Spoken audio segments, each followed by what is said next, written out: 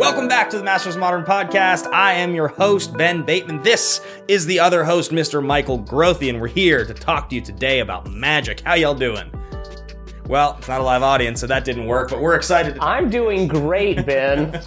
I'm back in the studio with my Masters of Modern friends. Yeah, that's Marshall, Marsh Unfocused on Twitter, and we're excited to have him here. He still is the official producer of the show. He's just off-site most of the time now, but it is nice to have somebody checking the levels. I've been talking a lot. Michael, how are you? I'm good. We had another exciting Pioneer Players Tour last weekend. Some good viewing, some good Pioneer tech. It was interesting to have the Players Tours one after the other like that, because that never happens with a Pro Tour, right? Where it's like a Pro Tour with another Pro Tour the next weekend. But for the Players Tour, you have like extremely high level Magic being played. Then you see the results, and then players have a week to prepare for another extremely high-level Magic event. So that was cool to see like how decks adapted and stuff. Yeah, it's interesting. You know, obviously as a podcast that started 5 years ago talking about exclusively Modern, we are now dipping our toe into the Pioneer world a little bit. We're talking about it a bit more because it does seem to be sort of the premier Eternal format, at least being played at this moment. Well, it's just new and exciting, I think. It's a little bit of a brewer's paradise because there isn't like a concrete metagame. There's been like some bans to shake it up so that a metagame hasn't really coalesced. So everybody's just trying to figure it out. Yeah. And that's really cool. Not to mention, you know, this Players Tour was Pioneer. So all the best Magic minds in the world were getting ready for it.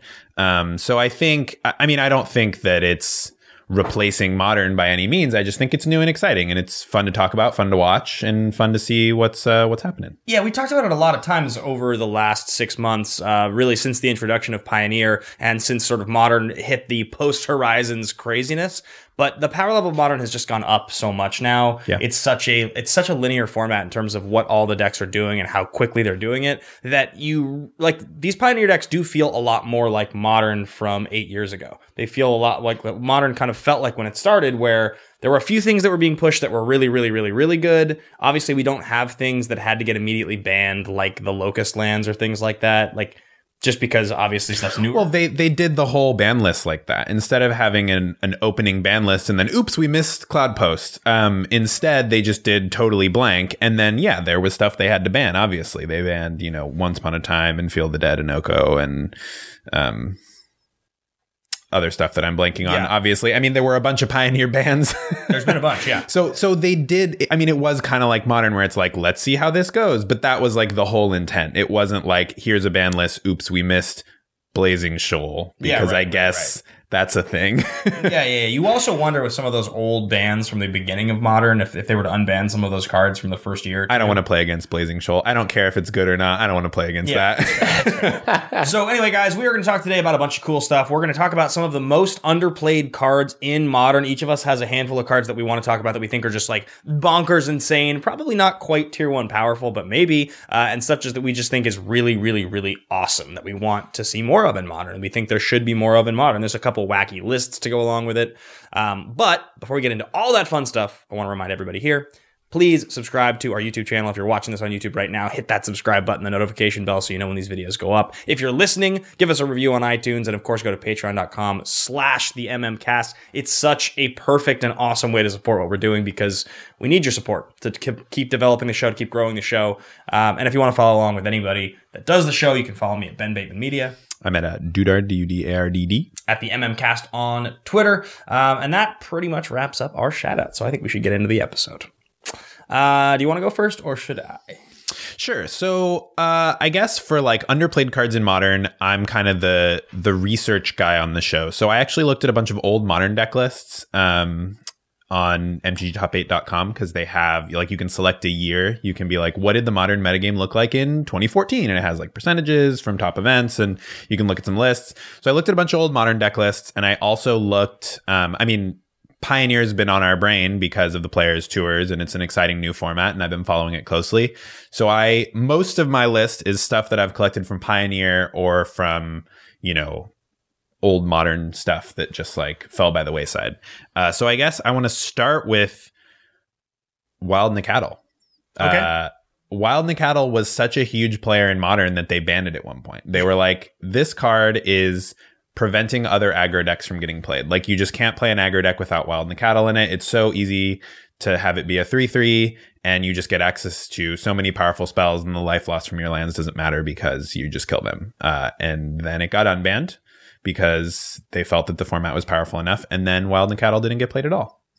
Yeah, it is interesting. So if we're talking about just the basic rate, this is something that I talked about a bunch last week, because I was doing we were doing these videos now on the channel. If you guys haven't seen them, they're called 10 Minutes of Magic. It's like an old series from Anchor. They're quick, like hot takes or whatever. We're also doing a hot take series, but yeah, those are cut from the episode. But yeah, I mean, if you're a podcast follower, you are missing out on the 10 Minutes of Magic. Right? Yeah, so you should check out the YouTube just to see this new series we got going. It's almost never 10 minutes. It's more like 3 to 5. But the point is, last week, one of the episodes was Scythe Tiger, building around Scythe Tiger in Modern. If you guys have listened to the show for a long time, you know that I have a penchant for that card. I love Scythe Tiger.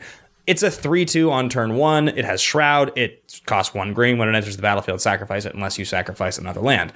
The point there is that it's a 3-power creature you can play on turn 1. And of course, you have to sacrifice a land, but it's very hard to interact with because it has Shroud. So if you're looking at the rate you're going to get on turn 1 in Magic, and in Modern specifically, getting 3 power on turn 1 for 1 mana, there's not that many things that do it. There's like 4 maybe or something. And if you think of like the premier aggro decks in Modern, like Burn or like Eldrazi or something, like Eldrazi aggro or whatever, you don't get a rate like that in any of these other decks. You're playing like a 2/2 haste that draws your opponent cards. You're playing like a Monastery Swiftspear that attacks for 1, maybe 2 the next turn. But yeah, Delver maybe. You're not attacking possibly for 3 on turn 2 typically. Maybe with Monastery Swiftspear, but you know, you won't be developing your board in that case, right? Like, you can go Wild Nacatl into Wild Nacatl, Wild Nacatl, and just attack for 3.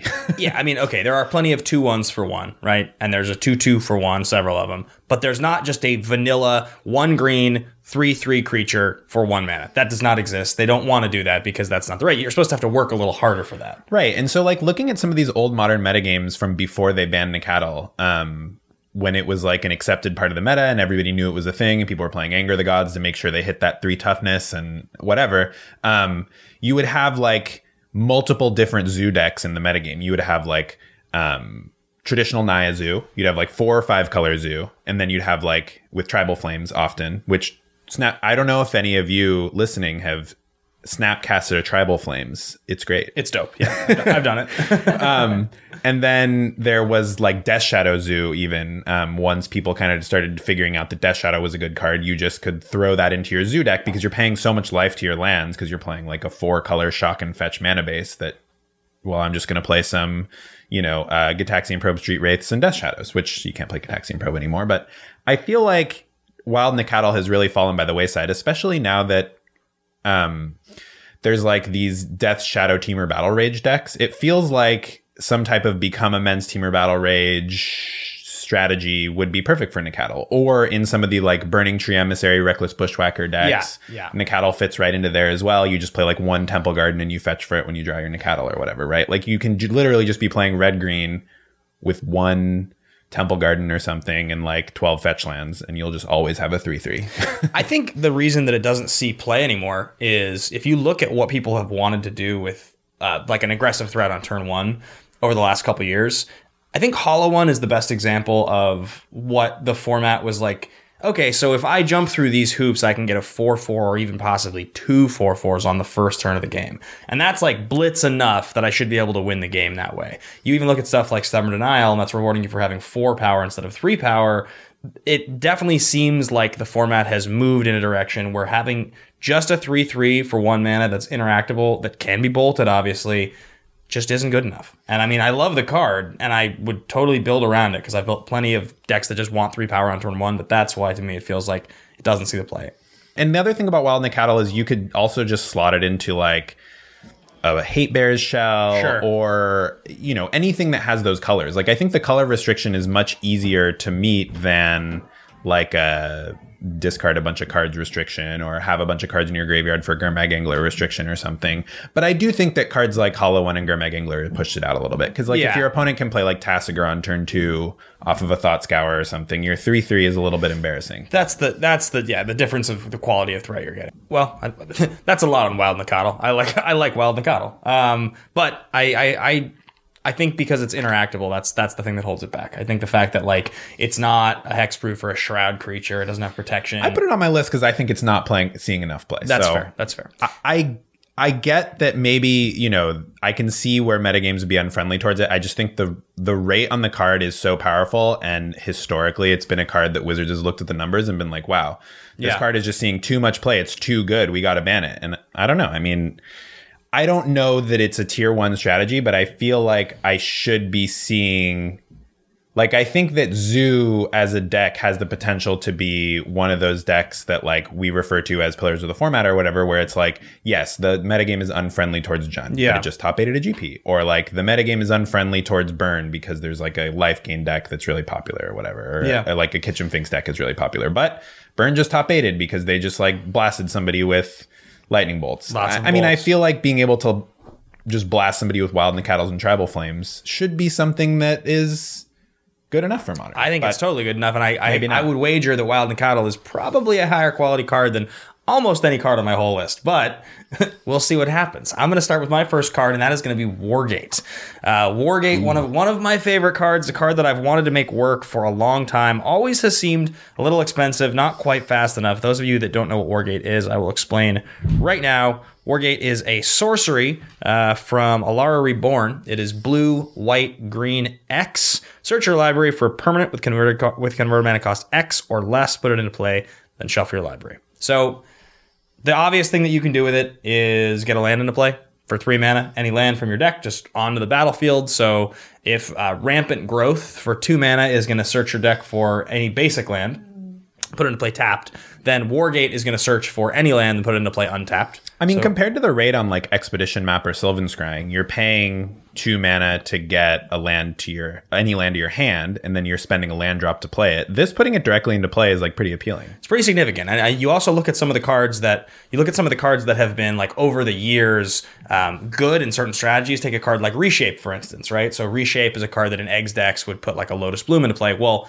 this just puts Lotus Bloom in play without sacrificing anything. For 3 mana, it accelerates you on the 3rd turn into 7 mana on turn 4. Seems kind of reasonable, seems sort of decent. I think another thing about Wargate that's so cool and why I like it so much is that take a card like Bring to Light. So Bring to Light's going to cast an instant, a sorcery, or put a creature into play, right? For 5 mana. So you can search your deck at sorcery speed for a whole bunch of cool stuff. It doesn't reference enchantments. It doesn't reference planeswalkers. In fact, this is one of the only cards in all of Magic and all of Modern that can put a planeswalker from your deck directly into play, right? Like, for 3 mana, you can search your library for a planeswalker. This is just putting it directly into play for 3 colors. So, yeah, I mean, I guess the difference is that Bring to Light, the X is kind of baked into the cost of the card. So for 5 mana, you're getting a 5-drop. With Wargate, for 5 mana, you're getting a 2-drop. I think that's like the big disparity. Oh, for sure. I mean, there's no doubt. Like Bring to Light for what it's doing, I would... If Bring to Light included planeswalkers, then I probably wouldn't think Wargate was as awesome. See, I came to the conclusion of using Wargate because I was trying to come up with the doubling season Jace Architect of Thought deck. Okay. So, like, everybody knows this idea. That's cool. Yeah, so the whole idea with the deck like that, and this is something that started happening, I think, around the time they printed Jace Architect of Thought. Now there's 3 planeswalkers that do it, maybe 4 even. But the idea is the doubling season, because when a permanent enters the battlefield under your control, gets double its counters. Any planeswalker whose ultimate is twice its starting loyalty or more, you can just ultimate the planeswalker, right? So Architect of Thought comes down. If you have doubling season in play, comes down with 8 counters on it. You -8, search your library and their library for a permanent, put it into play. You get another Architect of Thought. You do it through your whole deck. You get all their best threats. And preferably you have some way to win the game off of your own deck as well. You also can, Nahiri can come down and ultimate right away, searching for Emrakul, or the red-green Samut, the one from the Tested, is it? The 4-mana one? Yeah, Samut the Tested from Our Devastation? Yeah, and it does a similar thing. Oh, okay, cool. To the Nail Entwined, I think, is her ultimate. Yeah, I think but it may be Planeswalker or creature. Because I think you can get a bunch of Samuts. So you can do the same thing. Oh, wow. That's sick. So I had seen a deck similar to this. They actually did like I think it was a Mox event, or not Mox, the Community Cup event, where they do kind of like wacky formats. And they did like a Ravnica block constructed, where you used all 6 Ravnica sets. And Okay. this was one of the decks that both teams built, because it was like you could only have a certain number of copies across your whole team. And so people use like 4 of their doubling seasons and 4 of their Jaces for like this type of deck. I think it was Sultai. They were using like the Vraska as well. Yeah, and, like, that makes sense. But Samut wasn't legal, so I didn't even realize that Samut could do this, but that's awesome. Yes, Samut is she has 4 loyalty, and her ultimate -7. Search your library up to 2 creature and or planeswalker cards and put them on the battlefield. Oh, so she stays in play too. Yeah. If you don't win the turn, you go off. But Oh yeah, and then Vraska the Unseen is great because her ultimate makes 3 assassin tokens, which doubling season makes 6 assassin Yeah. tokens, and they all have player death touch. Yeah. right. So I don't think that that's the best thing you can do in Modern, but it's maybe the best thing you can do in Ravnica block constructed. Well, so my whole theory with this and why Wargate hit my radar was like, I was trying to figure out a way to get doubling season and a way to get planeswalkers. And I had so few ways to do it that I was like, there's lots of big mana decks in Modern. I mean, people accelerate into Primeval Titans and you know, Hour of Promises and all these big 5 and 6 mana spells a lot. It's a thing people do. So why not just try to build this deck? And then I was like, Wargate's like just the business. Well, and it ramps you. And because Wargate gets you Lotus Bloom, and you probably want to play Lotus Bloom in this deck anyway because your spells are so expensive, on turn 3, you just Wargate for Lotus Bloom. So here's like the play in the deck that on testing I figured out. So the big breakthrough for me was when I realized that Pentad Prism is the card you want in this deck. Because turn 2 Pentad Prism hits a turn 3 doubling season, which means that on turn 4, right, you can just go, or wait, what was it? It's, how did this work? It's Lotus Bloom on turn 4 is the thing you want, because Lotus Bloom gets you to 7. So you cast your doubling season or whatever, and then a Pentad Prism comes down for 4. You play it for 2, but it accelerates you, it doubles, and that plays any of your 4 mana planeswalkers. Whatever the math is, there's a way that like with your like, you know, 2 mana open, you basically are able to just turn that 2 into the planeswalker, the turn. Yeah, so it's so funny that you mentioned Pentad Prism, because I remember that like that felt to me like a card that glued together a lot of these janky combo decks where Yeah. it's like, I just don't have enough mana for, like, my combo is just too expensive. It costs like 7 mana or whatever, but it's like, wait, Pentad Prism will get me to 7 mana. And like the one combo deck that like broke out using Pentad Prism was Ad Naz, where Ad Nauseam needs 6 mana for its combo. Right. Or 8 if you're going off of Phyrexian Unlife. And so it was like, it's just a little bit too expensive to be good. And Pentad Prism was the card that glued it together. And I feel like that's true for like so many janky combo decks that I've seen people brew in Modern, where it's like, things are just a little bit too expensive. Pentad Prism. Oh, I know what it was. Yeah, sorry. I was just, it does make sense, because either you Wargate on turn 3 into your Lotus Bloom, hitting 7 mana on turn 4, which means you then spend 5 of it to cast the doubling season, and the remaining 2 to cast a Pentad Prism for 4 that ends up playing any of the 4 mana planeswalkers, and you win the game on turn 4. And that's whether or not you Wargate for it, or you just suspend Lotus Bloom on turn 1. Either way, turn 4 with the Wargates and all the things just wins the game. So in this deck, are you playing like Birds of Paradise or anything? So I thought about it so you could like turn 2 Wargate. Is that the idea? Because the deck plays 0 creatures other than the fatties.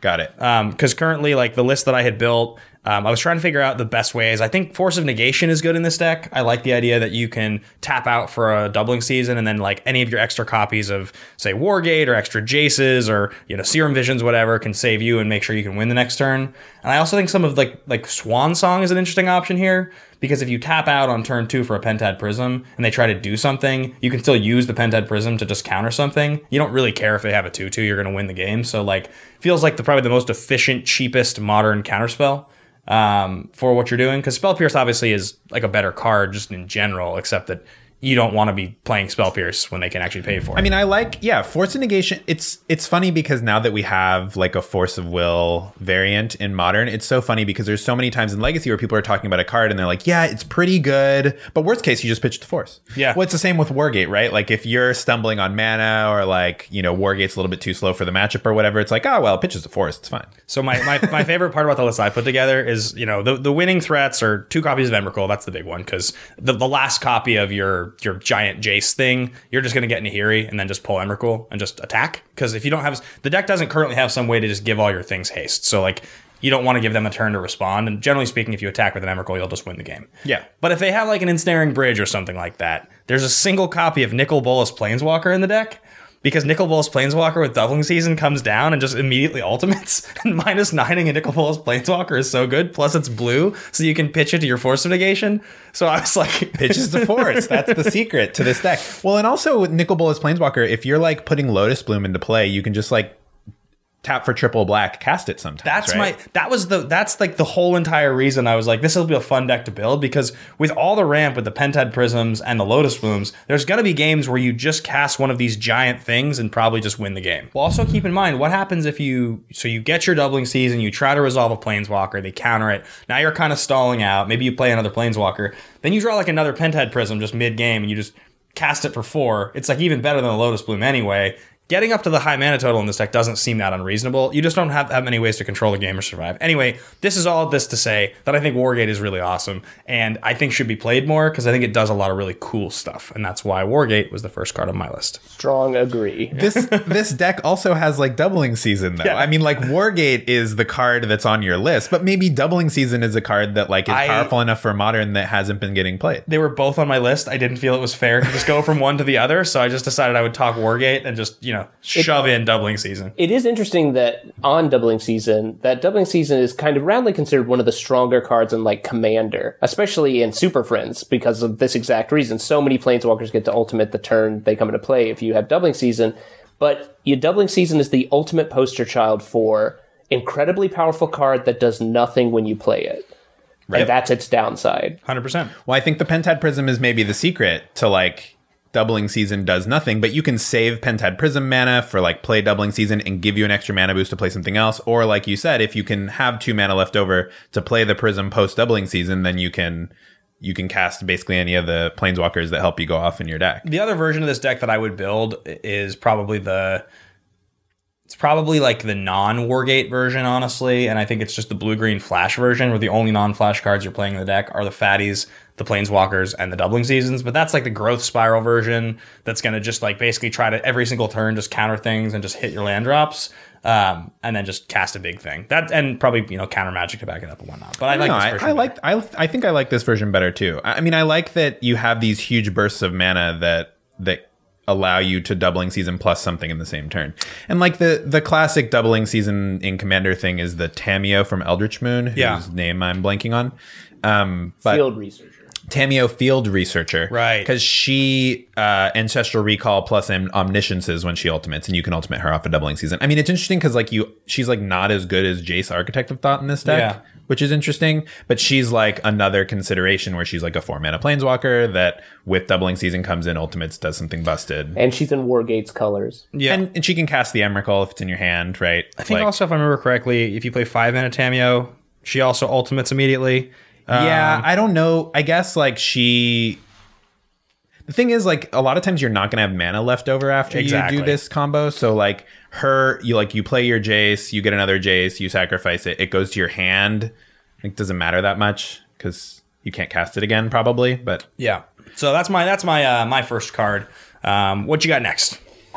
So my next card that I want to talk about is stuff we've been seeing in Pioneer.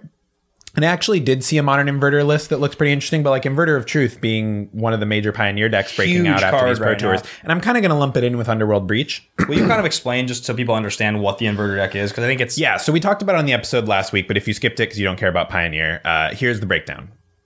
Inverter of Truth, it exiles your library, and then you shuffle your graveyard into your library. So your graveyard becomes your library is gone. And then the deck in Pioneer typically wins with Thassa's Oracle or Jace Wielder of Mysteries, which if you have no cards in your library and you draw a card, instead of losing the game, you win the game. Thassa's Oracle is a little bit different. It's when it enters the battlefield. You look at the top X cards of your library, where X is your devotion to blue, put 1 on top, the rest on the bottom in a random order. And if your devotion to blue is greater than or equal to the number of cards in your library, you win the game. So the idea is you delve out your graveyard with like a dig through time or something. You inverter to have like 2 cards left in your library, and then you like draw them with draw cards, like draw spells, and then you play Thassa's Oracle and you win the game. Or Jace Wielder of Mysteries, whatever. So it's making a big splash in Pioneer, in part because you have access to Dig Through Time. Dig Through Time is like a great delve spell that finds your combo and digs out your graveyard so that you can win faster with Inverter. Because if you Inverter with like an 8-card library or an 8-card graveyard, it's going to take you a little bit longer to dig through that and win the game. But Dig Through Time kind of does double duty in that way. But that said, I mean, I think that the combo seems, especially with Thassa's Oracle, seems powerful enough for Modern, especially because Inverter of Truth is like a 6/6 flying, which can block and buy you time, or it can beat them down. Like if you end up with an 8-card library and it's going to take you a while to win the game, Inverter can just beat them up. Or also like you can dig out your graveyard with Tasigur, which is like a fine control card that also... the decks that have been getting played in Pioneer are like a blue-black control deck with this combo in it, because it's just a 2-card combo. You can really kind of fit it in any shell. Blue-black control was just the one that emerged as the top dog, although there was like a blue devotion deck that just splashed Inverter. I do not have the best version in my mind for Modern, but I did see an Inverter list that somebody was trying out in Modern, and I feel like it deserves to be explored. And same with Underworld Breach. I feel like the bigger card pool in Modern has got to be friendly to Underworld Breach.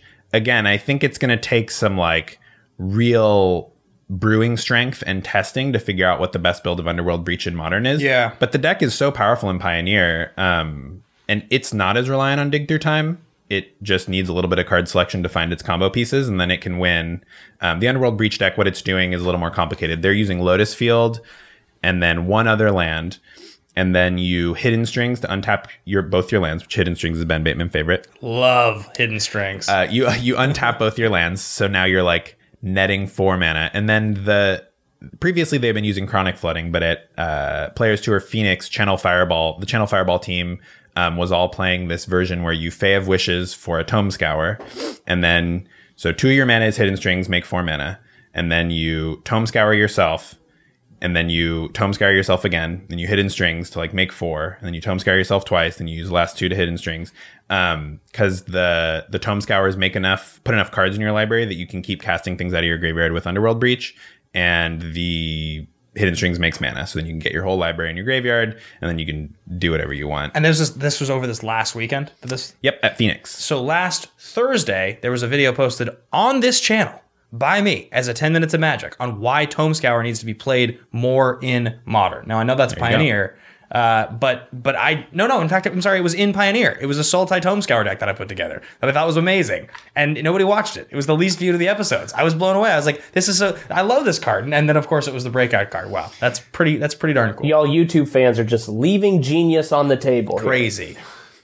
Yeah, so I think that both Inverter a little bit less so, but Underworld Breach is a deck that it's an obviously powerful card. I mean, the comparisons to Yawgmoth's Will are obvious, and in a lot of situations, it's better than Yawgmoth's Will. I mean, if you just swapped this card out in the decks that it's in right now with Yawgmoth's Will, the decks wouldn't function because they need to be able to cast the same card multiple times out of their graveyard, and Yawgmoth's Will can't do that. So, like, we have Yawgmoth's Will in Modern. It's a combo that works in Pioneer. What is the best configuration for Modern? Do you need this Lotus Field thing, or are there enough rituals in Modern that you can just get by with rituals and Manamorphoses? Because Manamorphose is also not in Pioneer. Sort of a take on. It's just basically kind of a take on Storm in some ways. Right. I mean, the Underworld Breach deck would be a take on Storm. I think the appeal of the card is, and really the Pioneer version is kind of a take on Storm. You're just milling your whole library and winning with either Thassa's Oracle, or you have enough mana. The Channel Fireball team version also got rid of the Thassa's Oracle, and they were playing Expansion Explosion as their win con. Because you can net enough mana off this combo. Once you're like going off and you have a ton of cards in your graveyard, you can just start like, you can like pour over the pages to net mana, and like you can net mana in more ways that eventually you like have a ton of mana and you can just explosion them to death. They were also playing a Jace Wielder of Mysteries in the sideboard that you could wish for with Fae of Wishes. And then you could win with that. So they weren't playing Thassa's Oracle, but there's like enough ways to win with your whole library in your graveyard, and you can cast any of those cards. That it, like maybe Grape Shot is one of the win conditions in Modern. Maybe they do the Wishboard thing. Maybe the Wishboard thing is too slow, and just the one Grape Shot's your main win con. Maybe you play a Thassa's Oracle.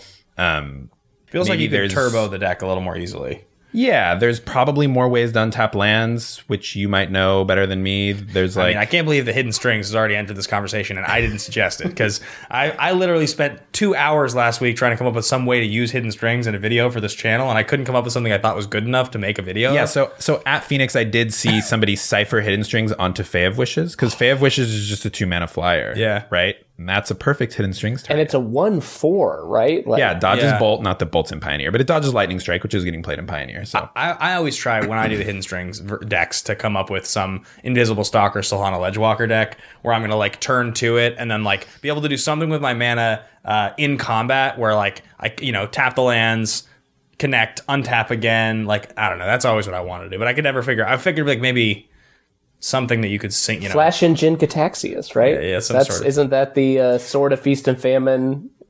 Is that something people do? Like if you have 5 lands, it's commander play. Marshall, big commander player. So we're gonna get the commander scoop here. Right. If you have 5 lands and 5 lands or more in play, and you have a creature with Sword of Feast and Famine, if you in the combat damage step put the Feast and Famine trigger on the stack, tap all 5 of your lands, they untap, tap all 5 of them again. You have 10 mana in your mana pool. Flash Engine Cataxias. Dope. That's a modern play if I've ever heard one. So that's awesome. I think that sounds like a really fun deck. I mean, I'm really excited to see.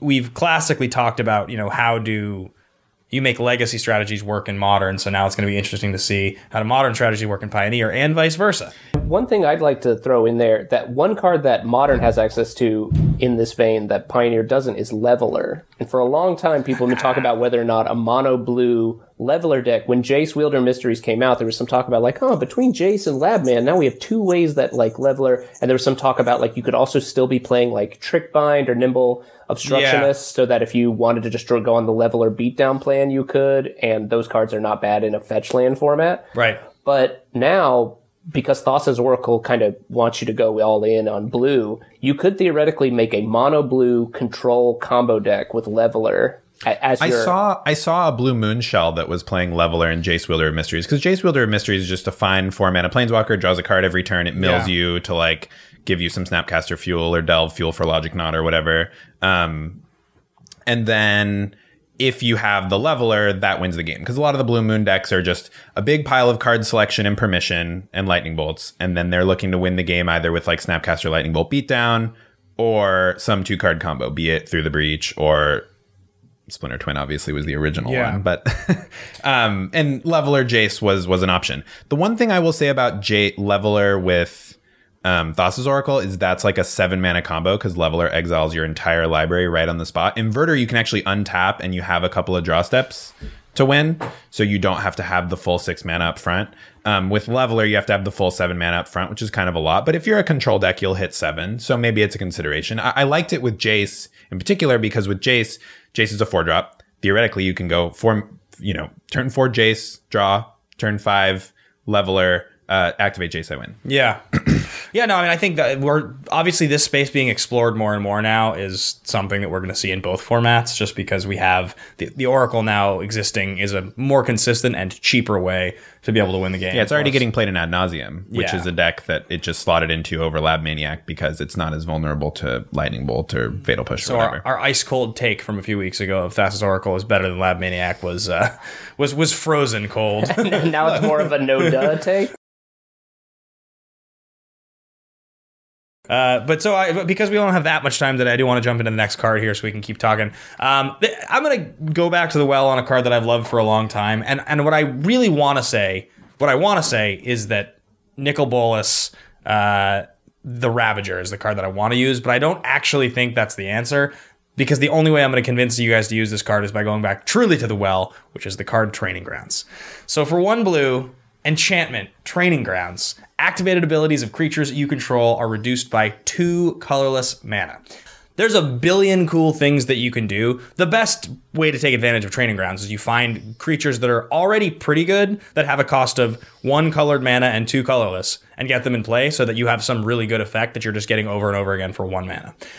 Now, initially, I got excited about doing this with Nicol Bolas the Ravager, because I love the idea that you play this 4/4 flyer on turn 4. He costs red, black, blue, 1 for a flying 4/4 creature that when he enters the battlefield, each opponent discards a card. And then on turn 5, you slam your 5th land and you just transform him automatically. You just pay 5 and he flips. You can attack first, get in for your damage, and flip. And when he flips, he's pretty darn good. He's a really good planeswalker when he flips. But that's asking a lot. It's asking that you be able to just like resolve a 4/4 that doesn't get interacted with. You've already played a Training Grounds that hasn't been interacted with. You flip the card, and they don't just like, I don't know, have Assassin's Trophy or something like that. Like, yeah, I mean, that's the thing is like play your 4-drop, untap with your 4-drop, win on turn 5 is something that you can do with a lot of strategies, including Jace Wielder Mysteries Leveler, for example. Yeah, but and he's not the best way to use it, but I did come up with at one point this cool idea for a deck that was going to take advantage of Training Grounds and Nicol Bolas and Pack Rat. Pack Rat is to me like probably the single most awesome way to use Training Grounds, because if you play turn 1, Training Grounds, turn 2, Pack Rat, and then on turn 3, let's say you have like an Urborg in your deck or something like that, you may just be staring down your opponent and just be like, I'll just dump my entire hand and untap with 16 power on my turn. Good luck. That's like an actually really good turn 3 play. I know Jerry T made a deck at one point that he was testing out online doing this. I like the idea of this being a Grixis deck where you have Nicol Bolas as your top end, because I just think like a 4/4 for 4 that makes them discard a card when it enters is fine. It's not like amazing. It also pitches to Force.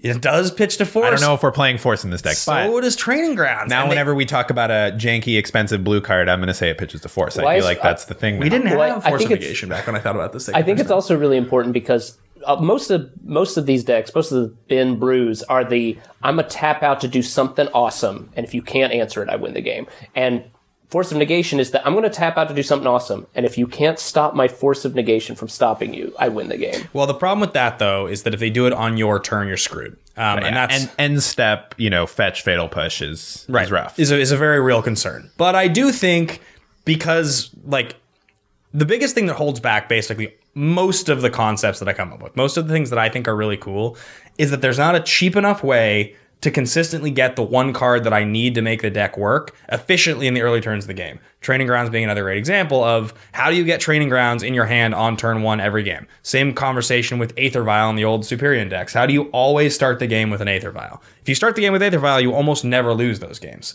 It would probably be the same with this deck. If you could always start the game with Training Grounds in your opening hand, there's enough things that are great with Training Grounds, but there's only 4 copies of Training Grounds in the deck, and there is no Enlightened Tutor or something like that in this format. So you're in a position where you really need to have the card. But you guys will find with Training Grounds the sheer number of things that are good with it. I mean, just Training Grounds with Ballista is already really good. Like, it's just good. Like, it's generally really good. It makes so many cards that you have access to in Modern really, really powerful. Well, and the London Mulligan, I think, helps these types of brews as well, where it's like, I really need to find this one card on turn 1 or 2, and I just, there's not enough cheaper free card selection. Well, the London Mulligan is free card selection. It's true. Yeah, I mean, a lot of these ideas that I, like a couple years ago, was like kind of all in on have changed. London Mulligan now exists. Obviously, you just said Force. So many of the things I come up with are blue. So having really bad, like an extra copy of Training Grounds in this deck is not something you want. So pitching it to Force of Negation sounds wonderful. But yeah, I do think Training Grounds is probably the card that I would focus on more than any of the others. I do think Pack Rat is kind of underplayed. I think the card is pretty good. It's a little expensive to use, but examples like this prove why. Like, it's pretty good. It's pretty powerful. Yeah, so in that vein, I actually didn't end up on my list, but it was something I was thinking about, so I'm going to mention it. Similar to Training Grounds, I think Heartless Summoning is a card that I feel like has never really had a breakout deck in Modern. It feels like something that's not ever going to be tier 1, but it feels like something that would like 5-0 some leagues every once in a while and like be something that people are talking about, and I feel like it never has been. I mean, the Modern card pool is pretty friendly to Heartless Summoning, I think. Heartless Summoning is, for those that don't remember, from Innistrad, I believe. It's 1 black, 1 colorless enchantment. Creatures you control get -1/-1, and your creatures cost 2 colorless less to cast.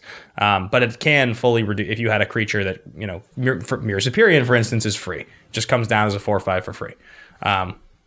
Which, that's what Ben is all about, is free Mirror Superions. But so that's the thing, is there's 2 ways to play Heartless Summoning. You get a discount on your big, highly impactful creatures, your Mirror Superions or your Gitrog monsters or your, Grave Titans or Wormcoil Engines or whatever, right? Like, you can just play big, huge creatures for cheap.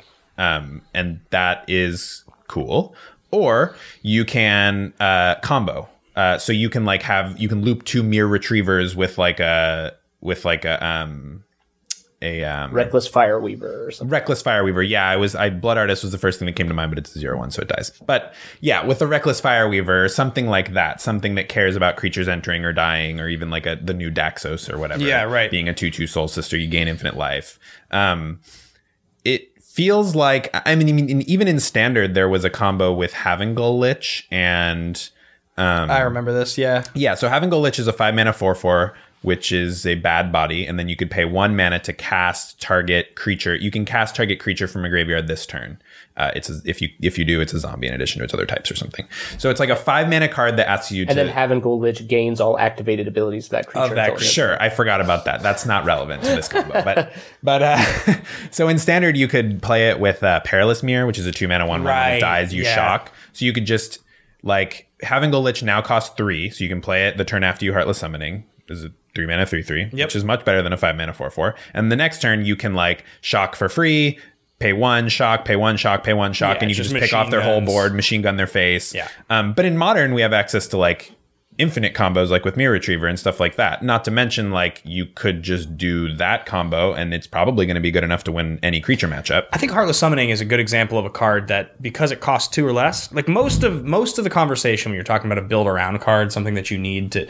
It actually has a chance to be good in Modern if it costs 2 or less. As soon as it starts to cost more than 2, it gets weird. It starts to get very, very hard to sequence your turns in a way. Like Pentad Prism or something? Yeah, and it's hard to sequence your turns. Because, like, if you're going to tap out on turn 3 for anything that doesn't just win the game, by the time you're getting to the 4th turn, you probably are so far behind. Your opponent has an Urza in play or something with Archmage's Charm up or whatever. Like, and your opponent's doing something nasty at that point. If you've gotten double Thoughtseized or something like that, they're going to get that and the thing they took in the first place. Like, there's just a lot of things going on that work against you. But I do think that Heartless Summoning is sweet. Is that your next one? I would like it to be now. Okay. So it didn't make my list, but it was something I was thinking about, and I just forgot to put it on my list. But when you said Training Grounds, I was like, 2-mana discount. I love 2-mana discounts. Yeah. So the other thing about Heartless Summoning is that enchantments are still pretty resilient in Modern. I would say that artifacts less so because of Kolaghan's Command. Now, Kolaghan's Command is a little bit on the downswing right now, but I do think it's like a card that's ever lurking, and sometimes... So like Isochron Scepter almost made my list, for example. But I think like Kolaghan's Command, the chance that your opponent could be playing it is just so brutal to Isochron Scepter that it makes it almost unplayable. Not to mention like Cryptic Command can bounce it or whatever, and you're just... Because Isochron Scepter is a card that did get played. When I was looking at old Modern decks, there were Isochron Scepter decks in the format that you would just put like, you know, a Lightning Helix on it or something, or like even Silence or whatever. And like, that was reasonable at the time. Now, I just think the format is a little too unfriendly to artifacts. But Heartless Summoning being an enchantment that you also don't have to 2-for-1 yourself to play, makes it's a lot more resilient still in Modern because we don't have Kolaghan's Command for enchantments unless you count Jamoka's Command, which doesn't really get played. And Heartless doesn't get hated on by Collector Oof or Stonely Silence, which are just good catch-alls. Sure. Right, exactly. Yeah, it's like people will just have those in their sideboard and they'll bring them in. Now, I do think that people are playing enchantment hate. People will be bringing in Nature's Claim or Abrupt Decay or whatever, and fine. But you don't have to 2-for-1 yourself to play it the way you do for Isochron. So it's not a big deal if your Heartless Summoning dies. You can just cast your stuff and hopefully win that way. I mean, Mirror Retriever gets very bad. The combo version gets bad. But if you're playing it to ramp out like a Gitrog monster or some other big threat, it's fine. What's the name of the red card 3-drop creature puts a planeswalker directly into play? Planebound Accomplice. Is he a 3-drop? He is, right? I will look that up real quick. Yeah, the one from Modern Horizons. I believe it's a 3-drop. You pay 1 red to put it into play. Yeah. So it feels like a 4-drop because you want to be able to activate it. Okay, so I love the idea of this deck. Turn 2 Heartless Summoning, turn 3 Planebound Accomplice. It is a 1/3. It's a 1/3. So it's got the butt. So now it's a 0/2 and you have 2 mana open to just put 2 giant planeswalkers into play that turn. That seems kind of good, right? Yeah. It doesn't sound bad. That sounds pretty sweet to me. And you're in Rakdos, which is a really strong color pair in Modern. I feel like Rakdos is one of the, if not the strongest, one of the strongest color pairs. There's probably also, if you wanted to go into a third color, because you can go turn 1 Thoughtseize into turn 2 Heartless into turn. Yeah, I mean, I think in any Heartless Summoning deck, you want some Thoughtseizes to clear the way, or at least get the lay of the land of your opponent's hand to figure out if it's safe to go for your combo, or if it's safe to just play a Gitrog. Because like if your opponent just has like a Terminate in hand, then maybe you're either going to Thoughtseize it, or you see they have a Terminate plus a whatever, like Liliana the Veil or something. You're like, okay, I'm not going to go for my big creature on turn 3. I'm going to play it slow. I'm going to sculpt my hand a little bit, We just have a couple more here, guys, before we get out of here. So I will jump in with my next one, and I will say this is an old favorite. This is not as wonky as some of the ones I come up with. Spreading Seas. This is a card that used to see a ton of play in Modern. This was a standard all-star. It's 1 blue, 1 colorless, enchantment aura. When it enters the battlefield, draw a card. Enchanted land is an island. So there's actually historically, there's always been a bunch of decks that want their lands to be very specific in Modern. Obviously, Tron being probably the all-time most prominent. You also have all the decks with the bounce lands. Making their bounce land into an island is pretty funny. It's pretty good. Now they like bounced a land to get this double land into play. Well, now it taps for 1. Yeah. Even like just spreading seas against Grixis Shadow is kind of good. Like their mana base is very specific. So taking them off black, taking them off red sometimes can make a huge difference if they don't have the ability to just get where they need to get to. Spreading seas just in general is going to do way more for most people than they realize. Like that's why it was always a favorite card for people, is because just the difference of, taking somebody off their plan the next turn. And again, the opportunity cost is so low. Like it's 2 mana, it cycles, it draws a card. I also think one of the reasons the Spreading Seas is so good is because it's flickerable. And we keep getting more and more things that do that. Specifically in the last couple of years, we got Felidar Guardian. Felidar Guardian obviously is a card that has an infinite combo just built into the format. So being able to just go infinite with Saheeli and Felidar Guardian in Modern is great. But then if you're playing that in a deck that's 2-drop is Spreading Seas, seems pretty good too. I like the idea of also like bounce and replay a Spreading Seas with Teferi Time Reveler. Yeah, exactly. I've seen people do that actually. So sweet. Yeah, I think Spreading Seas is like probably the best card on my list in terms of just actual power level. For some reason, it seems like people have kind of gone away from it. I think it's better when the format is slower, like back when we were seeing a lot more mid-range decks. Now that the format is like tends to be like a good amount of aggro and combo. I mean, obviously there's like more controlling decks, but a lot of the controlling decks are leaning on like snow mana, like the Urza decks and stuff, that you are not able to mess up somebody's mana bases easily. But I do think that like with Amulet Bloom being a big player, and then Tron is like eternally going to be a big player.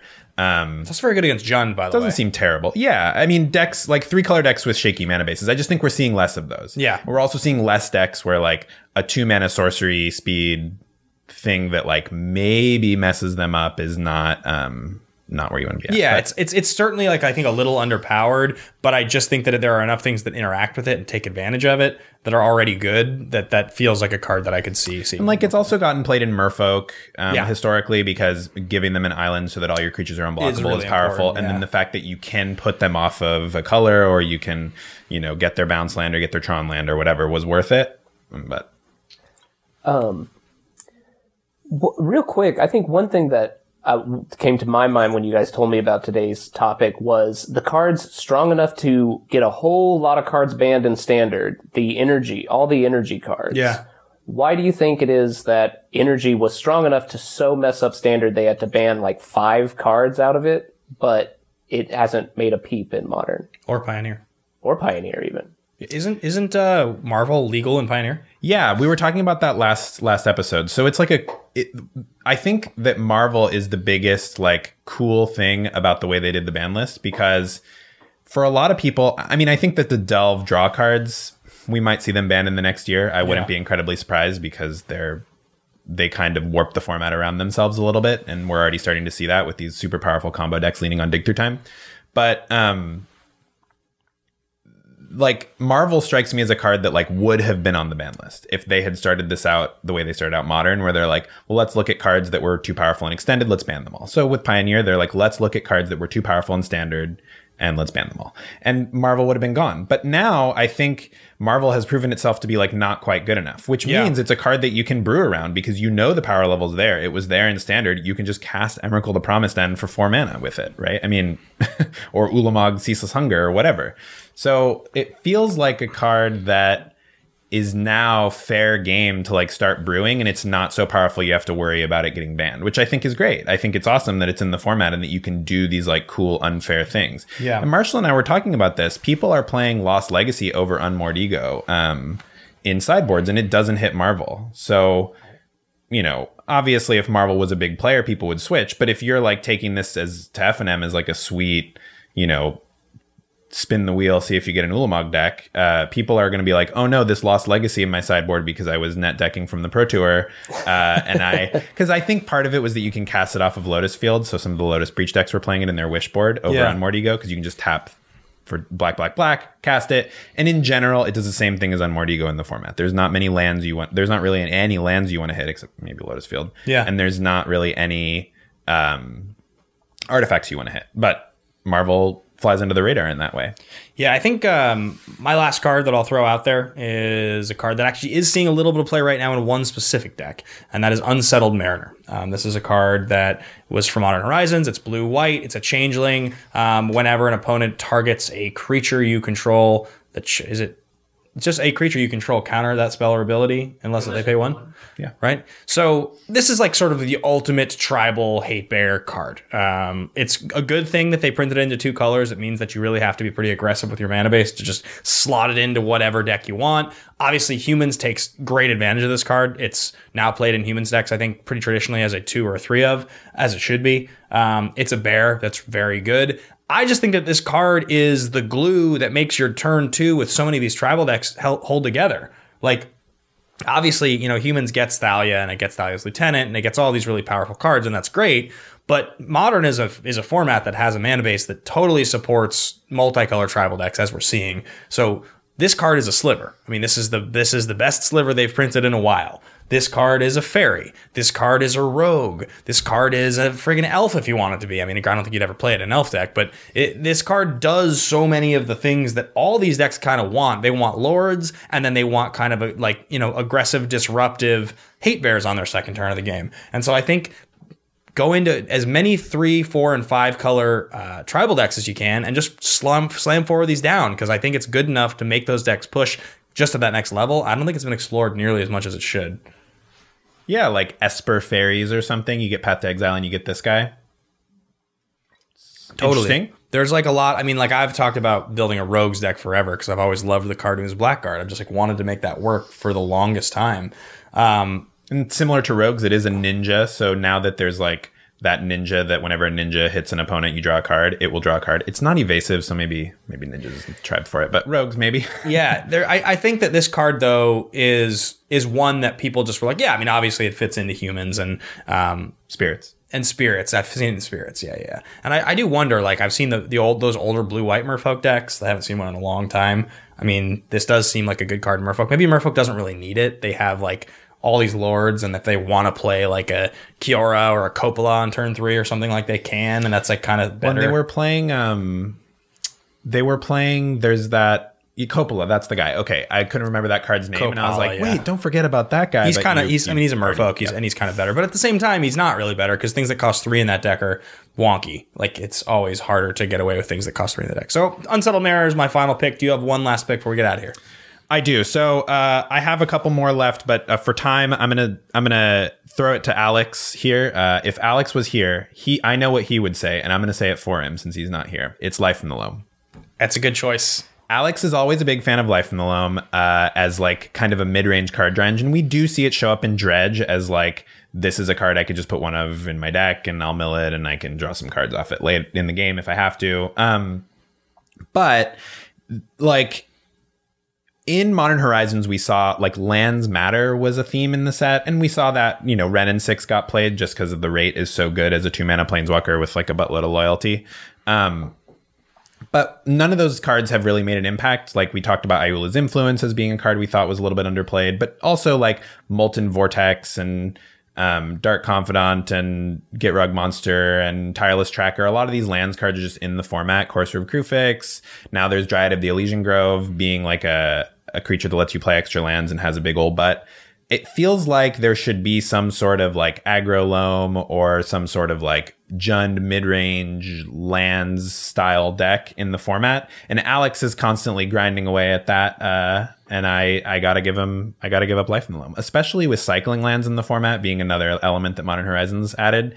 Like you can now Life in the Loam to like get back a cycling land plus like a Field of Ruin and like a Urborg or something, and then you can do the like Raven's Crime thing with it, or you can discard all those to Ayula's Influence, or you can draw a bunch of cards, or you can you just have, it gives you a lot of options as a card advantage engine, and it's pretty resilient because it doesn't have to sit on the battlefield. It's not a permanent that your opponent can kill like a Planeswalker or something. Like Ren and 6 is a good alternative to Life in the Loam, and it's seeing play in Jund, but like your opponent can destroy it with Assassin's Trophy or Abrupt Decay, or they can attack it with creatures, or I just think Life in the Loam is really hard to interact with. It's like resilient to counterspells, resilient to discard. The only thing that hits it is graveyard hate. But if you're not incredibly dependent on your graveyard, then the Graveyard Hate doesn't even matter that much. I think there's an interesting play to be made, and I don't think this deck will be that easy to construct, but I know this from Highlander. We do this because you can play Wasteland and Strip Mine, that the Wasteland or Strip Mine lock with Life from the Loam that can happen if you get it going early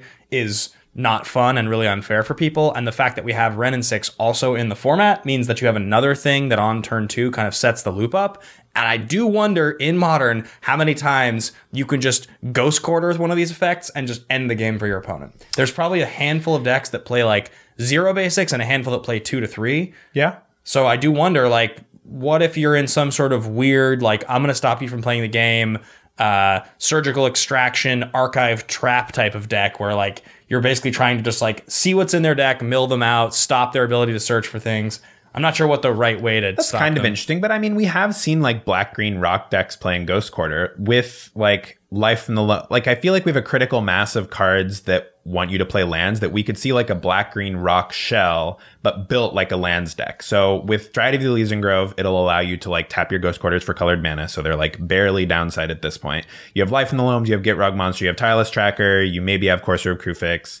And then you're playing Thoughtseizes, Assassin's Trophies, all that kind of stuff. And with Assassin's Trophy and Ghost Quarter, you can really put pressure on your opponent's basics. I will say that, like, because of Snow Mana, we see a lot of decks just, like, leaning on Astrolabe for fixing with a lot of basics. But, like, against these Amulet Titan decks or Tron or something that just, like, definitively their lands are compressed by, like, these, like, weird combo packages or whatever, you can like blast their mana base, and if Ghost Quarters just aren't good in the matchup, you just tap them for mana and get card advantage and do your thing, right? I mean, yeah, I think there's some truth to it. But anyway, guys, that's going to wrap up all of our special fun cards you should be playing in Modern that you're not, that should see more play. Thanks for listening. Thanks for watching to another episode of the Masters of Modern podcast. As you guys can probably tell from what we're doing, we're still focusing on Modern, but we're trying to sprinkle in other content about Pioneer, about other formats. Be sure to check out every single week these new videos we're doing. 10 minutes of magic. They're actually 2 to 6 minutes, but they're a lot of fun, and it's talking about all cool kinds of different stuff.